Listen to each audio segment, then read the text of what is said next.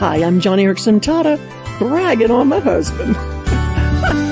Ken and I do our best to honor God through the trials connected with my wheelchair, but as you probably experience yourself, even the most normal daily tasks can be hard to navigate.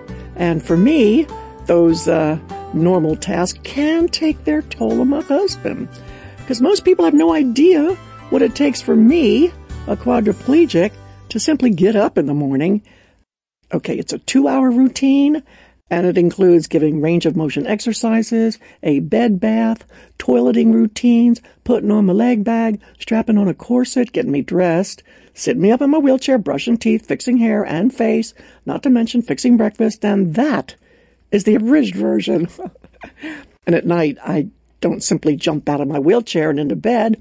It is virtually the same routine as in the morning, except in reverse. Day in, day out, 365 days a year. It does not vary, unless I become ill, and then it's more complicated. Now, please, I'm not here to paint a bleak picture of woe is me and my husband. No, I'm here to applaud Ken, as well as the many other husbands who take care of their wives, or wives who take care of their men.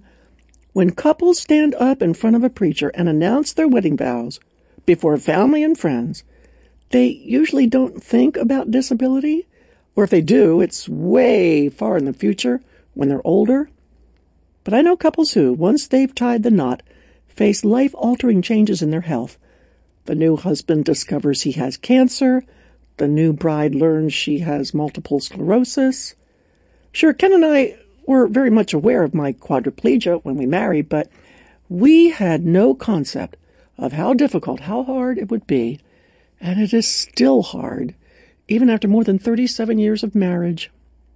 It's why the vows we take, the vows any couple takes, are so critical. And it's why the Word of God is such an anchor in a family. Colossians chapter 3 includes a section of instructions for Christian households, and among all the advice, Colossians 3 verses 23 and 24 sum it up best, where the Holy Spirit tells us, look, whatever you do, work at it with all your heart, as working for the Lord, not for human masters, since you know that you will receive an inheritance from the Lord as a reward. It is the Lord Christ you are serving. Friend, that's the anchor to which families who struggle with disability must simply fasten themselves to. And it's what keeps Ken and me moving forward, even as my quadriplegia or bouts with cancer are making it harder and harder. My husband and I share more about this on today's Joni and Friends podcast, so when you get a moment, visit the podcast page. Just go to johnnyradio.org. We've got a link there. I'd love for you to hear my husband's perspective in our lengthier conversation on today's podcast. So be sure to tune in and share it, or share today's program, with your Facebook friends who deal with disability. And if you're a family member caring for a grandmother or aging parent, a child with a disability, listen to the Holy Spirit speak to you today through Colossians chapter 3. For whatever you do, work at it with all your heart, as working for the Lord, not for that family member, since you know that you will receive an inheritance from the Lord as a reward. Because this isn't just the family member you're serving, it's Christ Jesus himself. Please, friend, remember that as you serve your loved one, and visit our podcast page today at johnnyandfriends.org to listen more from my amazing husband, Ken Tada. Thanks for listening today on Joni and Friends.